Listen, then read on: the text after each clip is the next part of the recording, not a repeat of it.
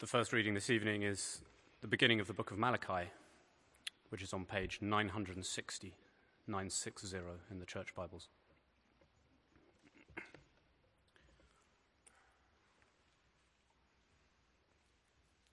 Page 960, chapter 1 of Malachi. An oracle, the word of the Lord to Israel through Malachi. I have loved you, says the Lord. But you ask, how have you loved us? Was not Esau Jacob's brother, the Lord says? Yet I have loved Jacob, but Esau I have hated, and I have turned his mountains into a wasteland, and left his inheritance to the desert jackals. Edom may say, though we have been crushed, we will rebuild the ruins. But this is what the Lord Almighty says.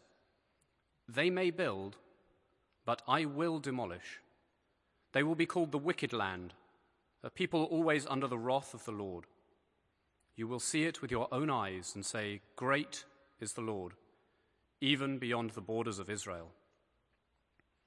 A son honors his father, and a servant his master. If I am a father, where is the honor due to me? If I am a master, where is the respect due to me? Says the Lord Almighty. It is you, O priests, who show contempt for my name. But you ask, how have we shown contempt for your name? You place defiled food on my altar. But you ask, how have we defiled you? By saying that the Lord's table is contemptible. When you bring blind animals for sacrifice, is that not wrong? When you sacrifice crippled or diseased animals, is that not wrong? Try offering them to your governor. Would he be pleased with you? Would he accept you? Says the Lord Almighty. Now implore God to be gracious to us.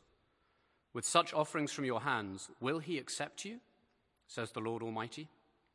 Oh, that one of you would shut the temple doors, so that you would not light useless fires on my altar. I am not pleased with you, says the Lord Almighty, and I will accept no offering from your hands. My name will be great among the nations, from the rising to the setting of the sun. In every place incense and pure offerings will be brought to my name, because my name will be great among the nations, says the Lord Almighty. But you profane it by saying of the Lord's table, it is defiled, and of its food, it is contemptible. And you say, what a burden, and you sniff at it contemptuously, says the Lord Almighty. When you bring injured, crippled, or diseased animals and offer them as sacrifices, should I accept them from your hands, says the Lord? Cursed is the cheat who has an acceptable male in his flock and vows to give it, but then sacrifices a blemished animal to the Lord. For I am a great king, says the Lord Almighty, and my name is to be feared among the nations. This is the word of the Lord. Thanks be to God. The second reading this evening is 12 pages further on page 972.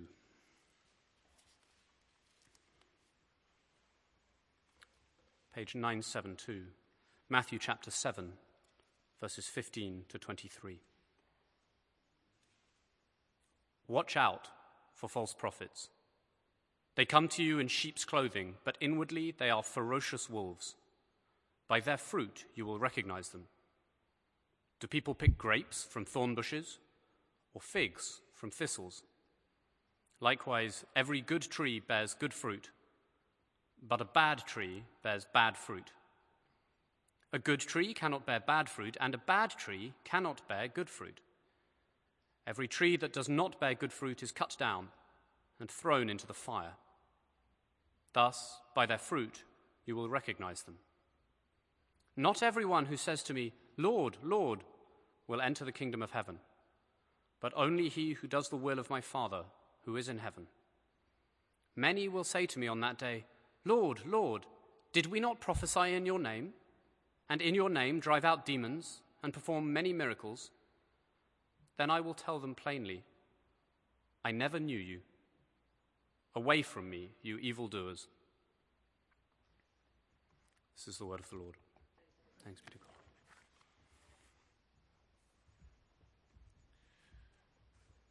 Thank you very much, Andrew. Before we look at this passage, why don't we pray together?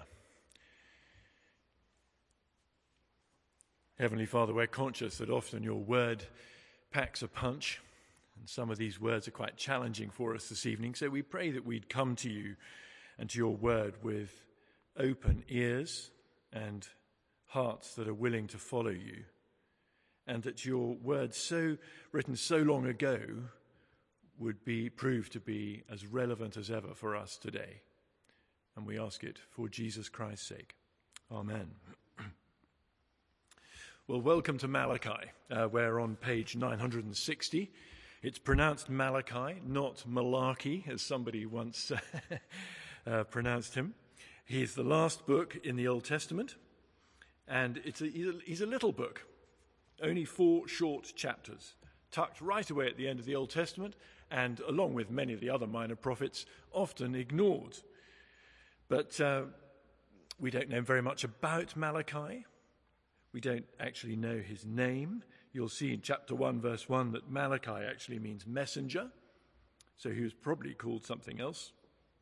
But we do know that he's writing about 80 years after the Jews returned from exile in Babylon, and 50 years after the rebuilding of the temple. So we have to ask ourselves, well, what's the relevance for this book, written 2,500 years ago by someone we know very little about? Well, I think there are a couple of good reasons for reading this great little prophet on a bank holiday weekend in 21st century London. First, this is a message from God. Chapter 1, verse 1, the opening words of the book say, an oracle. And that literally means a burden brought through Malachi, God's messenger. It's as if God has spoken to him and it weighs on him so heavily, he has to pass it on. You know that sort of feeling when someone said something to you and you've got to pass it on to someone else? You don't really rest until you've done so, whether it's a good message or an uncomfortable message. And in this case, it's not an easy message to deliver. But God is speaking through his word. And as Charles reminded us right at the beginning of the service, all Scripture is inspired by God, and all Scripture is profitable for teaching, reproving, correcting, and training in righteousness. So that's the first good reason for reading Malachi. Second, that although this is an ancient prophecy written to, frankly, a very, very different culture, Malachi's world actually has a number of similar parallels with our world. First, he's speaking during a time of economic recession. They're recently back from exile and money was tight, and Malachi has things to say about giving money. Second, it was a time of social and moral unrest, and Malachi has things to say about fraud and violence and corruption and adultery and divorce. It was also a time of spiritual decline. Although the Jews had recently returned from exile, the new temple was nothing like as grand as the old temple built by Solomon. Attendances were in decline, worship was slovenly. And as we'll see today, Malachi has some things to say about worship. It was also a time of skepticism. The book of Malachi is actually based around 8 questions that the people ask of God. Now, very often, questions are a good thing, particularly if we're seeking to find answers. So the Alpha Course, its logo is famously a great big question mark, and we encourage people to come and ask their questions if they want to find out answers. But in Malachi's case, questions here are not just skeptical, they're often cynical, and they reveal a hostility towards God and a defiance of his word. So economic recession, social and moral unrest, spiritual decline, and cynicism. This is surely a book for our times. And chapter 1, verse 1, it's a message from God. So let's dive in. And Malachi chapter 1 has two challenges for his hearers. First, don't forget that God loves you. That's verses 2 to 5. And second, don't forget that God is great. Verses 6 to 14. Because we very easily forget. First, don't forget that God loves you. And Malachi begins his prophecy with this great declaration in verse 2. I have loved you, says the Lord. Now, preachers love preaching about the love of God. There's nothing I enjoy more than preaching about grace and God's mercy and his unfailing love and his covenant goodness towards us. And if I want my hearers to hear one thing as they leave the church and go away with one thing, I want them to go away knowing that God loves them. Especially in the context of tough times. And this book is actually a book full of warning and judgment. And Malachi begins by talking of God's love because he's going to go on to talk about God's discipline. Now, when a loving parent has to discipline their child, they always want their child to know that the bottom line is that they're loved. And however much the child leaves the room with a tail proverbially between the legs, they must know that they're loved. Discipline comes from a warm heart, from a loving heart. And God says in verse 2, I have loved you. But he immediately anticipates the reply, how? How have you loved us? You see, the Israelites had experienced disappointment. Returning home from exile had been tougher than they'd expected, and disappointment had turned into doubt. And God comes out with this great declaration of love for his people. And all they can say is, pull the other one, God. I have loved you, says the Lord. And they say, yeah, right. How? Well, look at how God responds to their challenge in verses 2 and 3.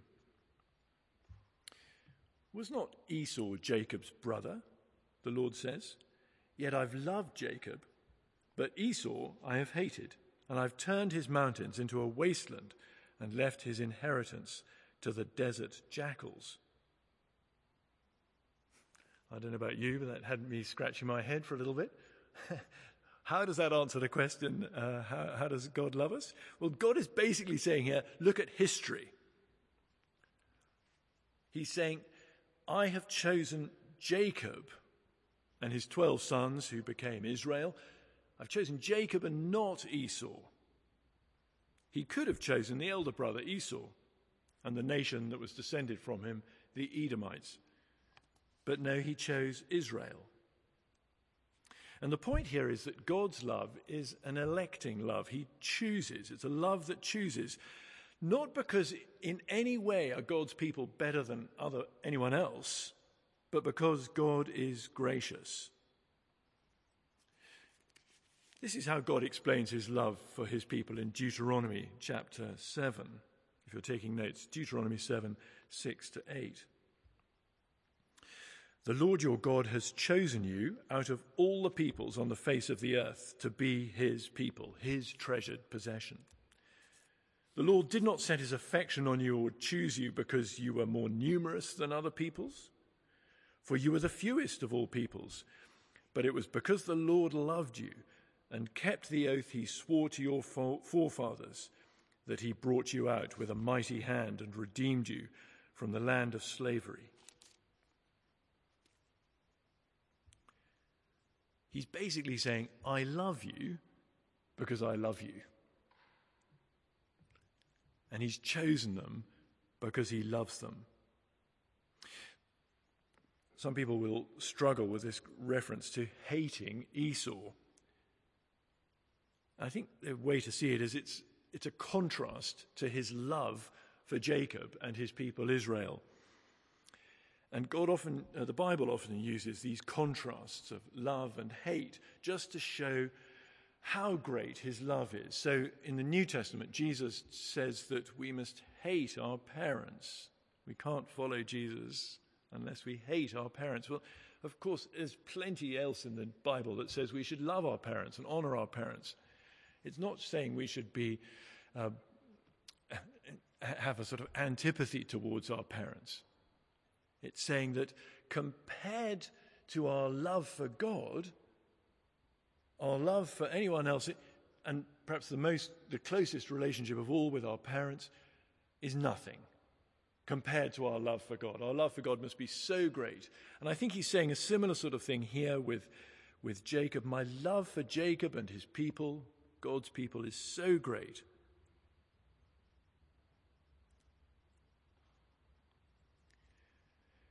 And for the Israelites, they're to look back at this moment of loving choice by God, choosing Jacob. And God saved his people through famine and brought them out of slavery and rescued them in the great Exodus. Of course, for the Christian looks back to a far greater rescue in Jesus Christ on the cross at Calvary. How have you loved us? They say. How have you loved us? We might say. It's a question with a very contemporary ring. How often have we heard people say, how can you possibly love God when ... And I'll leave you to fill in the dots. How can you possibly love God in the face of suffering, unemployment, family issues? Or just look at the state of the world. Just look at the news. How can you possibly believe that God loves you? Now, that's a question we expect from an unbeliever, but Christians, surprisingly, often ask this question as well. How, God, have you loved us? Things don't quite work out as we'd hoped. Perhaps the children don't turn out as we'd hoped, or my job isn't quite as fulfilling as I'd hoped, or family issues, relationships. And Malachi would say to us, as he says to the Israelites, look back into history. Read your Bible if you're in any doubt that God loves you. Look back to the cross. God showed his covenant love to us supremely by dying for you and for me. And God says to us today, I have loved you. If you go out of the church with just one thing in your ears, hear this. God says, I have loved you. And as Paul spells it out to the Romans, he who did not spare his own son, but gave him up for us all, how will he not also, along with him, graciously give us all things? But as well as looking back at history, God also says, look around you, verses 4 and 5. Edom may say, though we've been crushed, we will rebuild the ruins. But this is what the Lord Almighty says, they may build, but I will demolish. They will be called the wicked land, a people always under the wrath of the Lord. You will see it with your own eyes and say, great is the Lord, even beyond the borders of Israel. God is not only the God of Israel, he's the God of all nations. I don't know if you noticed as Andrew read the chapter, the title used for God 8 times in one chapter is the Lord Almighty. Literally, the Lord of the armies. God is the sovereign Lord. He is in control. He is almighty. Look around you, says Malachi, and look at the destruction of Edom. God is in control. You may think these Edomites, who are long-term historic enemies of the Israelites, you may think they're a nuisance. God says, it's all right. I've got it under control. Look around you, he might say to us today. Look at the collapse of communism in the 1990s. Something that no one would have guessed a few years before. Look at the collapse of apartheid in South Africa. Who would have guessed that would happen? Look at the remarkable growth of the Christian church in some of the most surprising parts of the world.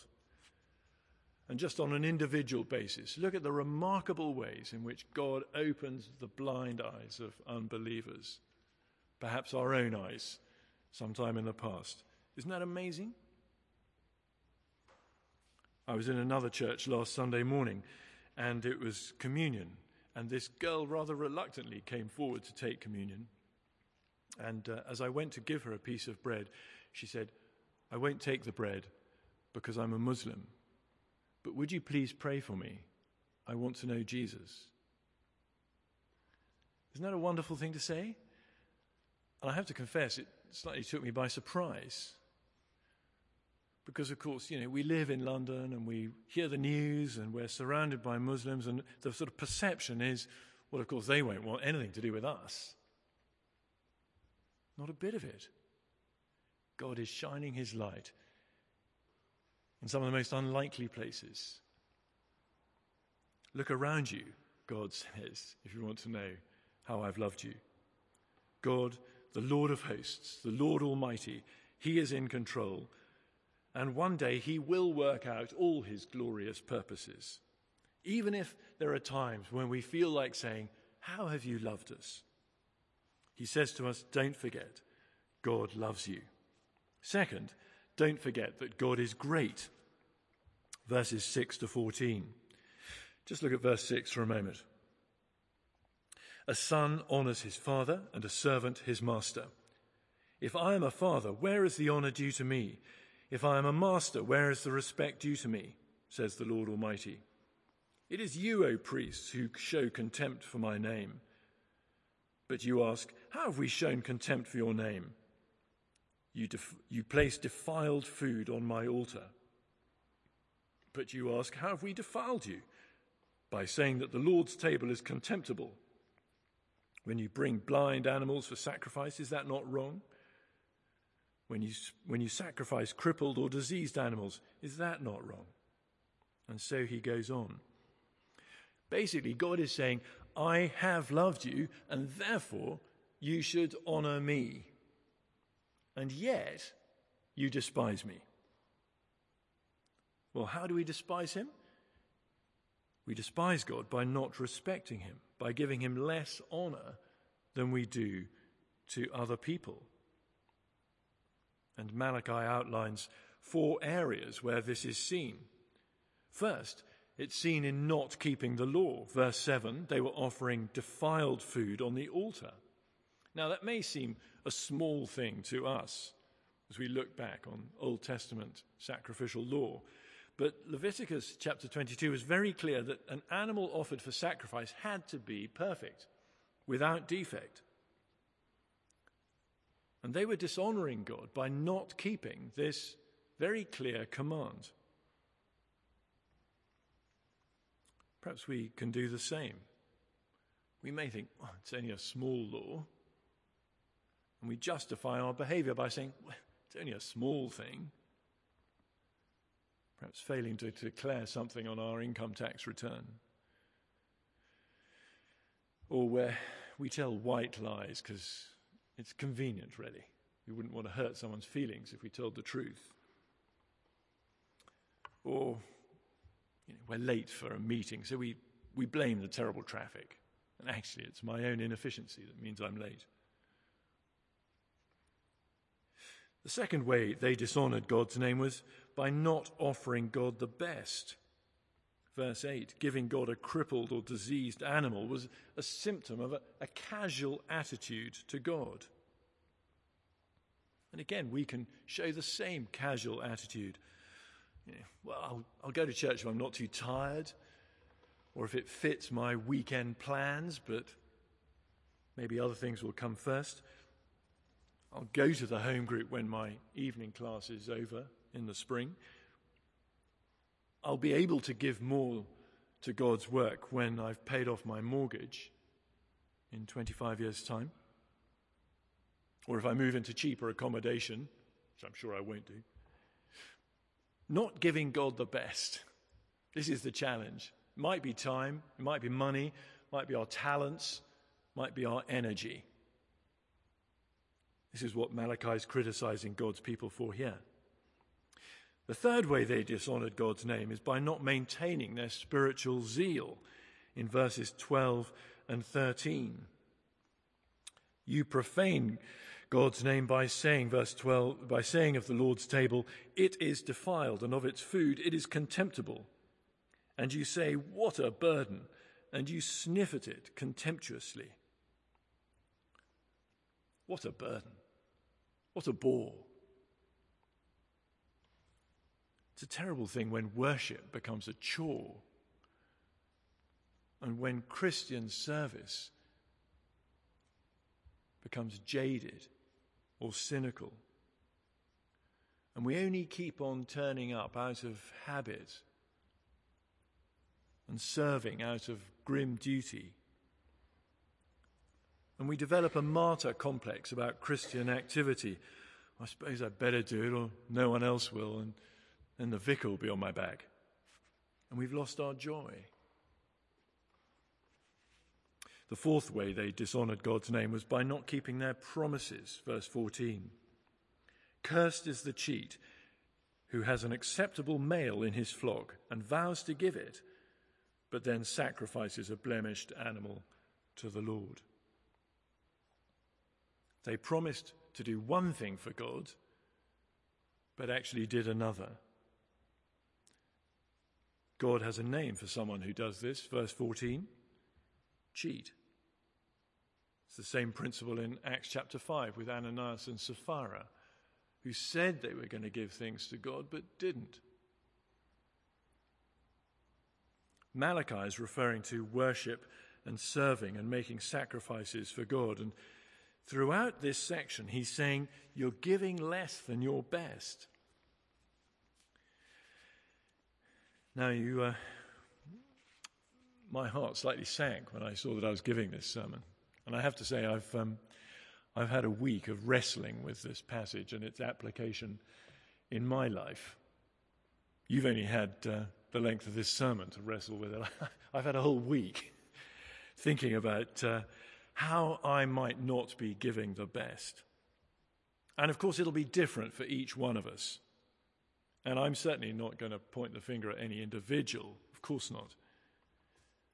But I've certainly been convicted myself to reconsider my financial giving to God's work. Am I giving the first fruits or the leftovers or what I think I can afford? Am I reckless in my giving as a grateful thank you to God for his goodness to me? I've been convicted about the amount of time I spend in personal Bible reading and prayer. I've been convicted about being thoroughly committed to God's work. It's very easy when you've got one of these around your neck to say, well, it's the job, and I sort of do the job. But I've been thinking about the heart. Been convicted about how carefully I prepare for some things. When you've been around the block a few times, as I have, it's tempting to think, well, I've done this before, not prepare as thoroughly perhaps as I could.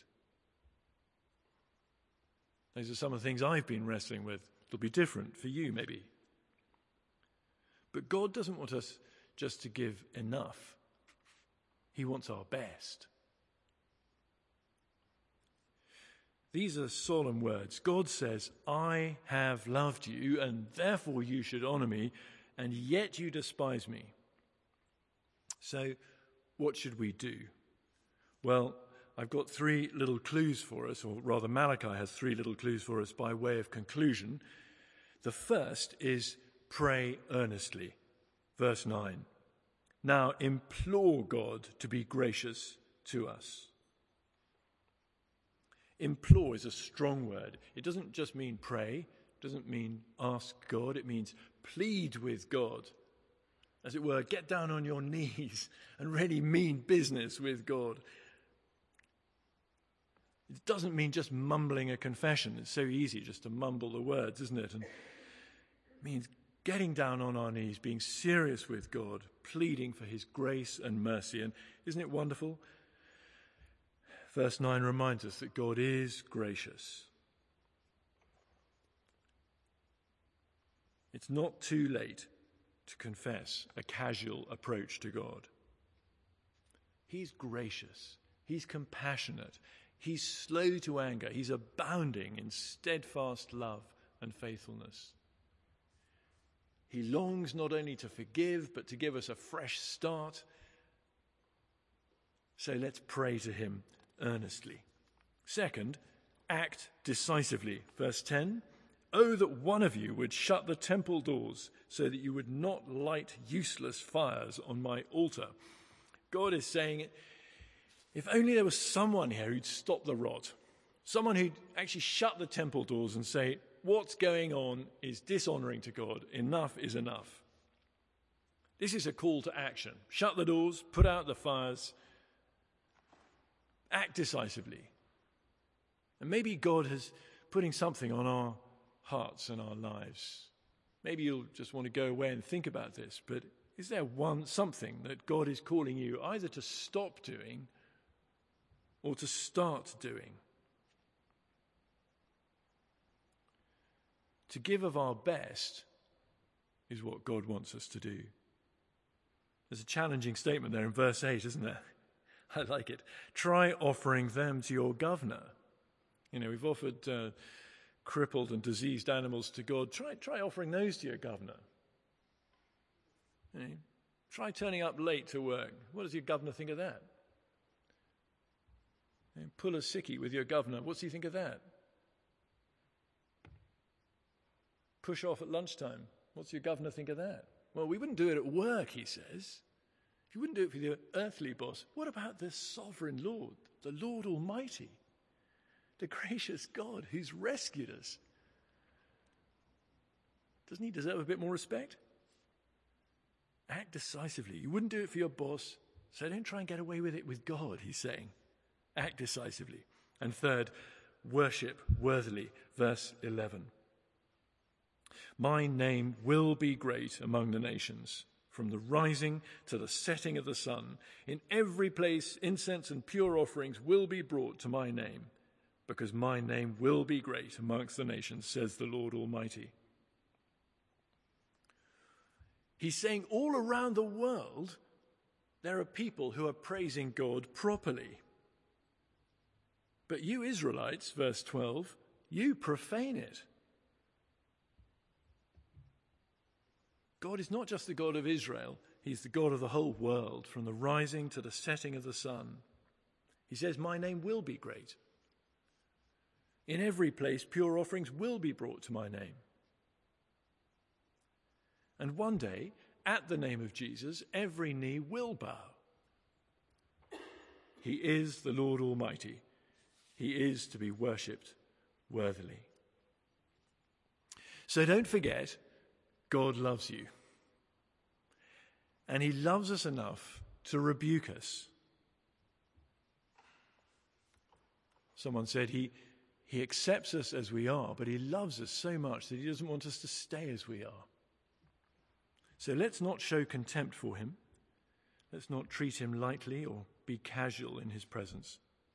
Don't forget God loves you, and don't forget that God is great. He is the sovereign Lord. He is the great King, verse 14. So let's pray earnestly, let's act decisively, and let's worship worthily. Shall we pray together? Let's pray.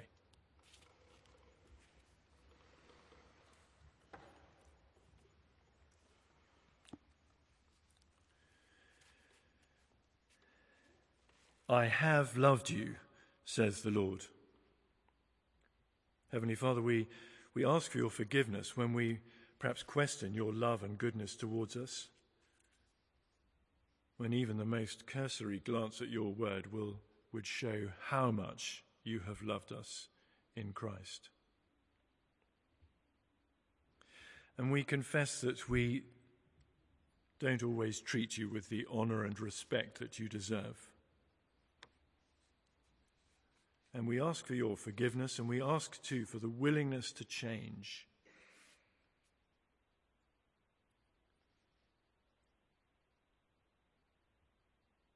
We pray, Lord, that you would be honored in the way we live our lives, so that from the rising to the setting of the sun, your name would be great. And we pray that that would begin in our lives. And we ask it for the glory of the name of Jesus Christ. Amen.